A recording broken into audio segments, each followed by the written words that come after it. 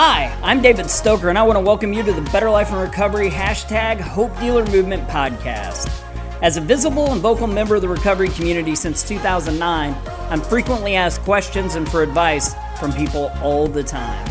Some are curious, some are still using, some are in recovery, and some people just care about somebody who's currently struggling with a hurt habit or hang-up. If people in my community have those questions, I guarantee that people everywhere are looking for answers as well. We started this podcast to give you answers and support, because not only is recovery real, it is amazing. Hope you enjoy the show. So Ryan, we're sitting down with you to ask you 10 questions that people polled and said, hey, if I were to talk to somebody in long-term recovery, here's the things I'd want to know. And that first question is, why did you start to use, what's the reason that you started using to begin with? Yeah, for me, my drug of choice was opioids, and it actually happened after a hiking accident in 2003. I left the White House and started a new job with a political committee, and went hiking with my roommate and best friend at the time. Fell, injured my ankle, injured my knee, ended up in the care of an urgent care physician. And this was in 2003, and they prescribed me a high-grade opioid, hydromorphone, basically a form of morphine.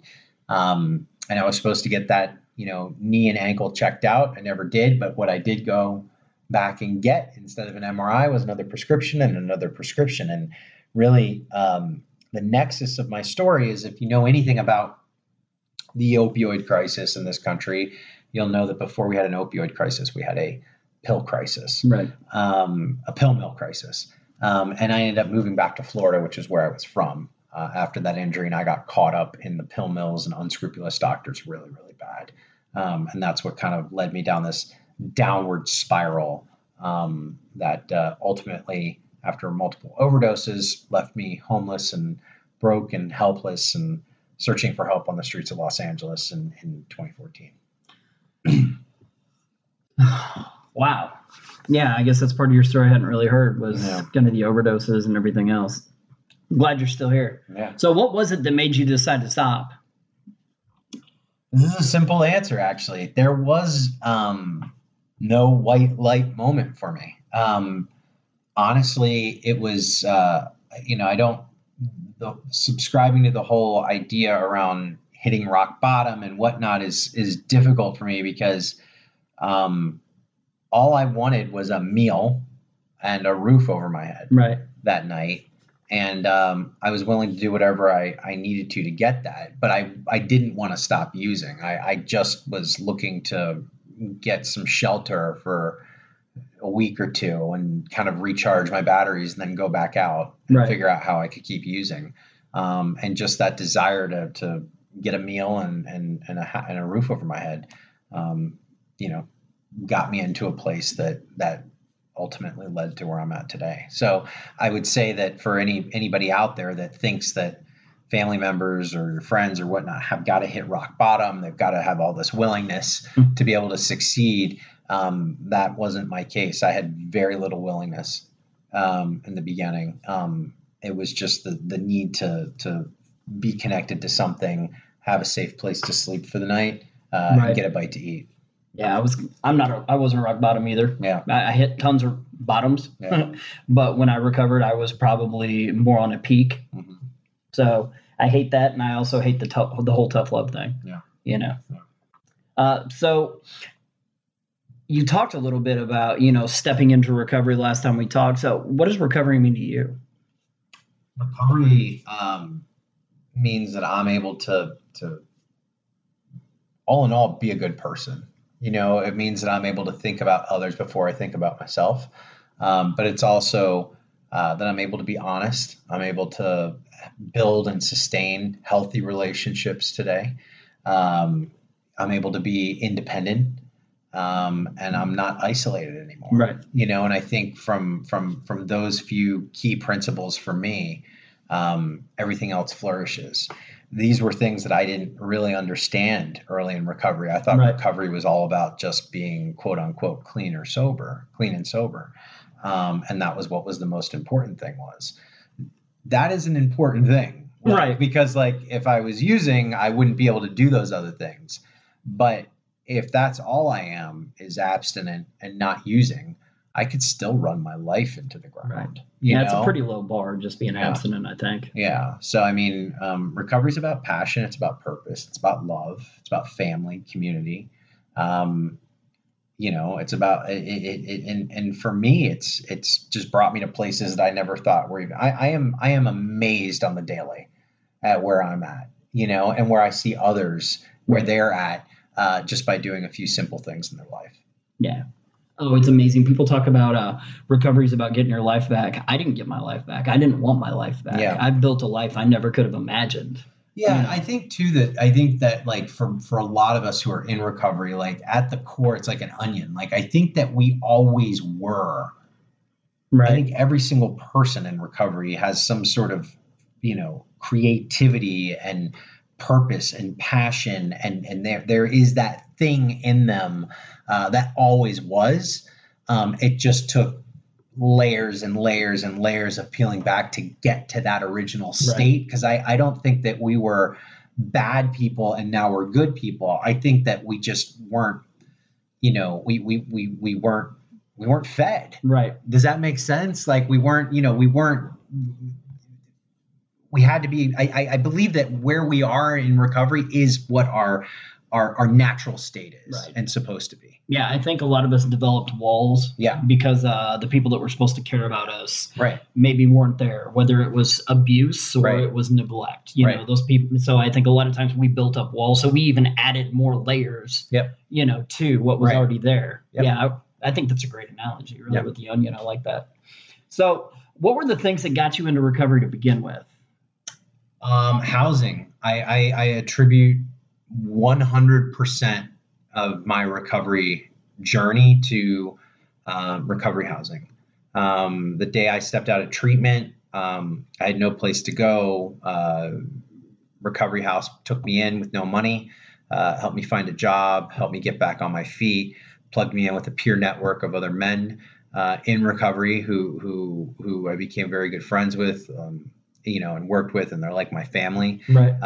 Without that house, without those peers, without those supports, that first year and a half, no way I would have made it.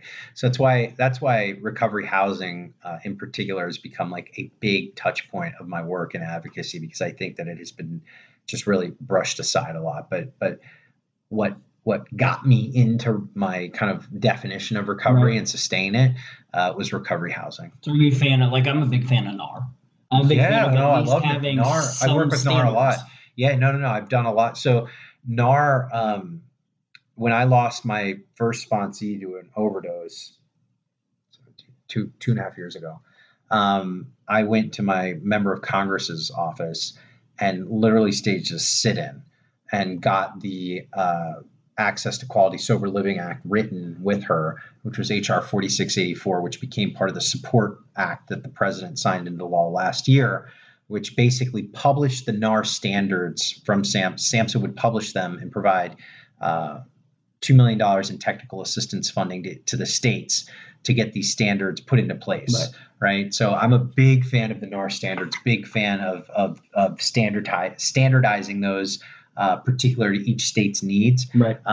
There is a good way to do recovery housing, and there is a bad way to do recovery housing. Sadly, I think I think we're getting to more of a balance now, but it should be all good recovery housing. People shouldn't have to question whether or not they're walking into a good or bad house, because by pure luck, I got into a good house. My friend, Tyler wasn't as lucky as me, and he died as a result of being in a bad house. I know you were big on getting Narcan into the recovery residences in California too. Yep. So in early recovery, what was it that helped you maintain your sobriety the most? Like, is there a couple things you could look at and be like, meetings and music? Okay. That was it. Meetings constantly, every single day, sticking with my peers, just always not being alone, making, because I used to find myself isolating and getting into my head, and that's when things would get a little crazy for me. And I say music because music was my meditation and still is. to this day. Like it's like I have a lot of spiritual practices. Music is one of them. Yeah, I've seen you rub some elbows with some pretty interesting people that are pretty well known musically. It's they're pretty recovery peeps too. Yeah, it's pretty neat to see all of these people starting to come out, like Macklemore, who lost a friend to an overdose, or what is his name, Brand. Elton John, Russell Brand. I mean, there's so many people out there that are very vocal about their recovery, and now we need it to play down, I think, to the everyday people. Yeah, and it's happening. It's happening. It is. Yep. I'm amazed at where it is today. So what's the most important thing that you've done for your recovery? In terms of most important thing I've done for my recovery, done in my recovery, or like if I think about the most important thing that I've done for my recovery, I would say engaging in pro-social activities and then making them available to more and more people. For me, that is like... So the most important thing that I've done for my recovery is I've been able to be a better son for my mom. My mom's like, she's had a really rough time the last couple of years. And I think at the end of my use, she just turned 70, or she's turning 72 years old in November. She was really, really close to like dying, I think, at the end of my use, just as a result of dealing with all the craziness. And those 10 years of using took a toll on her. But, she's dealt with a stage 4 tumor, since in the last year, and just so much has been going on, but just being able to be there for her, and being able to like get on the phone and talk to her every other day and just be present, has probably been the most important thing that I've done for my recovery. I mean, I mean, there's a lot of stuff I do, but like really where it matters is, family and my mom, and, I just got engaged, and that, congratulations. That's awesome. Thank you. But that's the stuff that's like really important for me, because I also realize that like while I'm out there doing all this advocacy, and I wrote this book and TV and all this other stuff, like all that could be gone tomorrow. Right. And it will, like, those things don't last, I think you're building a legacy. Don't downplay at all the fact that I think you are going to help build, you stand on the shoulders of the work other people have done. And someday there's going to be tons of people in this country that are standing on your shoulders because of the foundation and groundwork that you've done. I hope so. But I think that, even with all that being said, like as someone who's in recovery and understands like where I have been, what I have gone through, and how quickly things can change just in life. The most important thing for me is to be grounded where, while I want to continue doing all that work, and I will continue doing all that, and hopefully it continues to grow and gets bigger, and we're helping more people and building more leaders.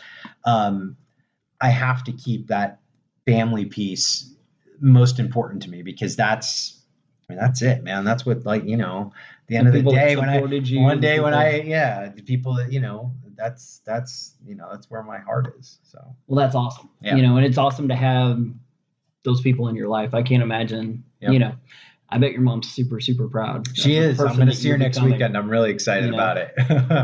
So is there one thing you do every day that helps you maintain your recovery? Yes, I still go to a lot of meetings.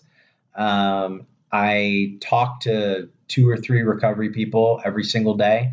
I know that I do not isolate. I'm like a serial non-isolator, because even with everything in my community and meetings and networks, like if I'm, isolating and I'm home by myself all day long and just working, like I'll get into bad headspace. But I have almost a religious practice.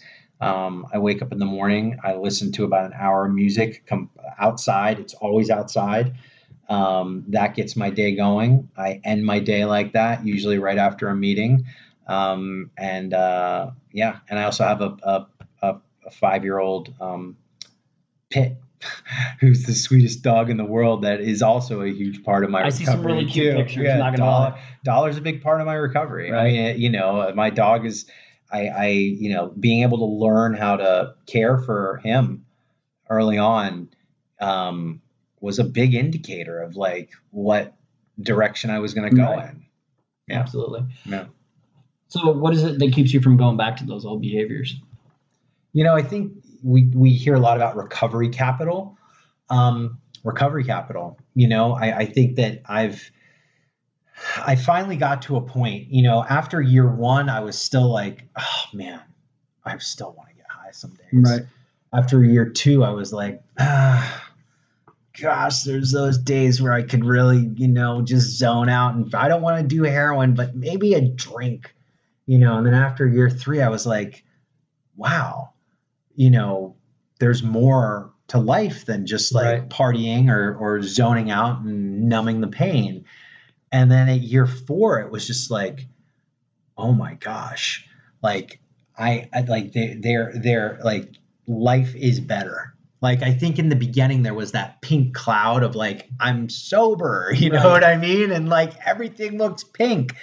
But then after some time and like process and rebuilding relationships and finding your purpose and your place in this world and your passion and working hard for something you believe in, and putting in work, not just in advocacy, but in your own recovery. And you realize that life actually, it's not a concept anymore. Like, it was always a concept for me because I tried to get sober many times and failed. It was always a concept that, keep coming back, don't leave before the miracle happens, like all that stuff. And you're like, you repeat it, sounds nice, but it was like a concept to me. It's really true. I mean, and that's like, and like, as you build that recovery capital, like I have, and I can't, hopefully, I just keep adding to that toolbox. It outweighs the using. It outweighs the way I used to live, and sometimes I haven't had I've probably had a couple of thoughts on like, I wonder what heroin feels like these days. Like, not like obsession, but I mean, in the last couple of years, it's hit me, not of like wanting to use, but I've thought of like, mostly it's like, I can't believe I haven't, my disease comes in the form of this now. It's like, I can't believe I haven't thought about getting high in this long. And then at that moment, I'm thinking, now there's a C, right? But that's, but I can recognize that. But recovery capital, I would say, at the end of the day, recovery capital. I mean, the fact that I am paying my taxes, the fact that I'm a registered voter, the fact that I wrote a book, the fact that I'm about to get married, that I have my family back, that I'm sustainable in terms of and employable, and do what I do, and helping others, in my own personal recovery community. Like, that stuff is nothing short of a miracle. Right. It is a miracle. And I see it happen with other people too. Yeah. I mean, you've got longer than me. So, I mean, what do you, I want to know this 10th question. I want to I want to kick that back to you, because I'd like to hear what you think of that. It dumbfounds people sometimes when I look at them and say, you know what, I will never use again. Yeah. And they're like, well, there's no way you can know that. And I'm like, I know that as sure as I know that I wouldn't go out and strangle my kid. Right. For every reason you've mentioned, I look at all of the things that I have in my life now, and the knowledge that if I were to go back out and use, I would lose everything. Right. I would lose my job, visits with my kids. I would lose my wife. I would lose, anything and everything that's important, because I can relate to that spiritual goal. My biggest spiritual goal when I first got sober was for my word to mean something again to the people I cared about, like my baby sister and people like that had always been there. Yeah. So for me, that was huge. And knowing that it could all be wiped out instantly makes me cherish every single thing that I have. Now, don't get me wrong. I mean, like, I get out of a car accident, come out of a coma on a morphine drip like I got started on. Something like that could happen. But outside of that, I would never willingly do something that would jeopardize every single thing that I've built up. Love the life I have now. We got 2 more questions. They talk about the gifts of recovery. What has changed in your life since you stopped using? Everything. Great answer. He's like, done. Yeah. Bam. Everything. Mic drop. Yeah. I mean, that's the answer. Everything. everything. I'm a completely different person. That's awesome. Yeah. Best answer, and we can move on to 10. If you could travel back in time and talk to yourself the day before you used, what would you say to yourself? Ask for help. I was so afraid to ask for help. Just because of what other people might think, or? Yeah. I was afraid of what everybody else would think. And what I didn't realize was they all wanted me to ask, to call that question, but nobody had the guts to. It was like a game of chicken. Right. I would have asked for help a lot sooner. Yeah. Okay. Well, Ryan, I appreciate your time. I know you've got stuff to do, man. Yeah, I do. I mean, that's amazing life that you've built, because everything in your life has changed. Yeah. And I want to thank you for, I think listeners are really going to like this, because this is a little piece of Ryan Hampton that I haven't heard before. Oh, cool. I haven't heard you sit down and answer some of those questions and talk about some of those things, because generally what I hear you talking about is what needs to change in the system, not what you changed in your life so that you could be a change agent today. That was fun. So thank you very much for your time. I appreciate it. Thank you, man. Yep. In closing, I just want to thank you for listening to the podcast. Please join us every week for new episodes. If you want to connect with us further, if you have any questions, topics you'd like to hear in the future, or maybe would like to be on the podcast sometime, you can connect with us at betterlifeandrecovery.com. There's a Better Life and Recovery page on Facebook, or you can, we're on Twitter, BLIR_NPO. Also, this podcast is part of the Studio DNA Podcast Network. You can find out more about the network at studiodna.media. Thanks a lot. Y'all have a great week.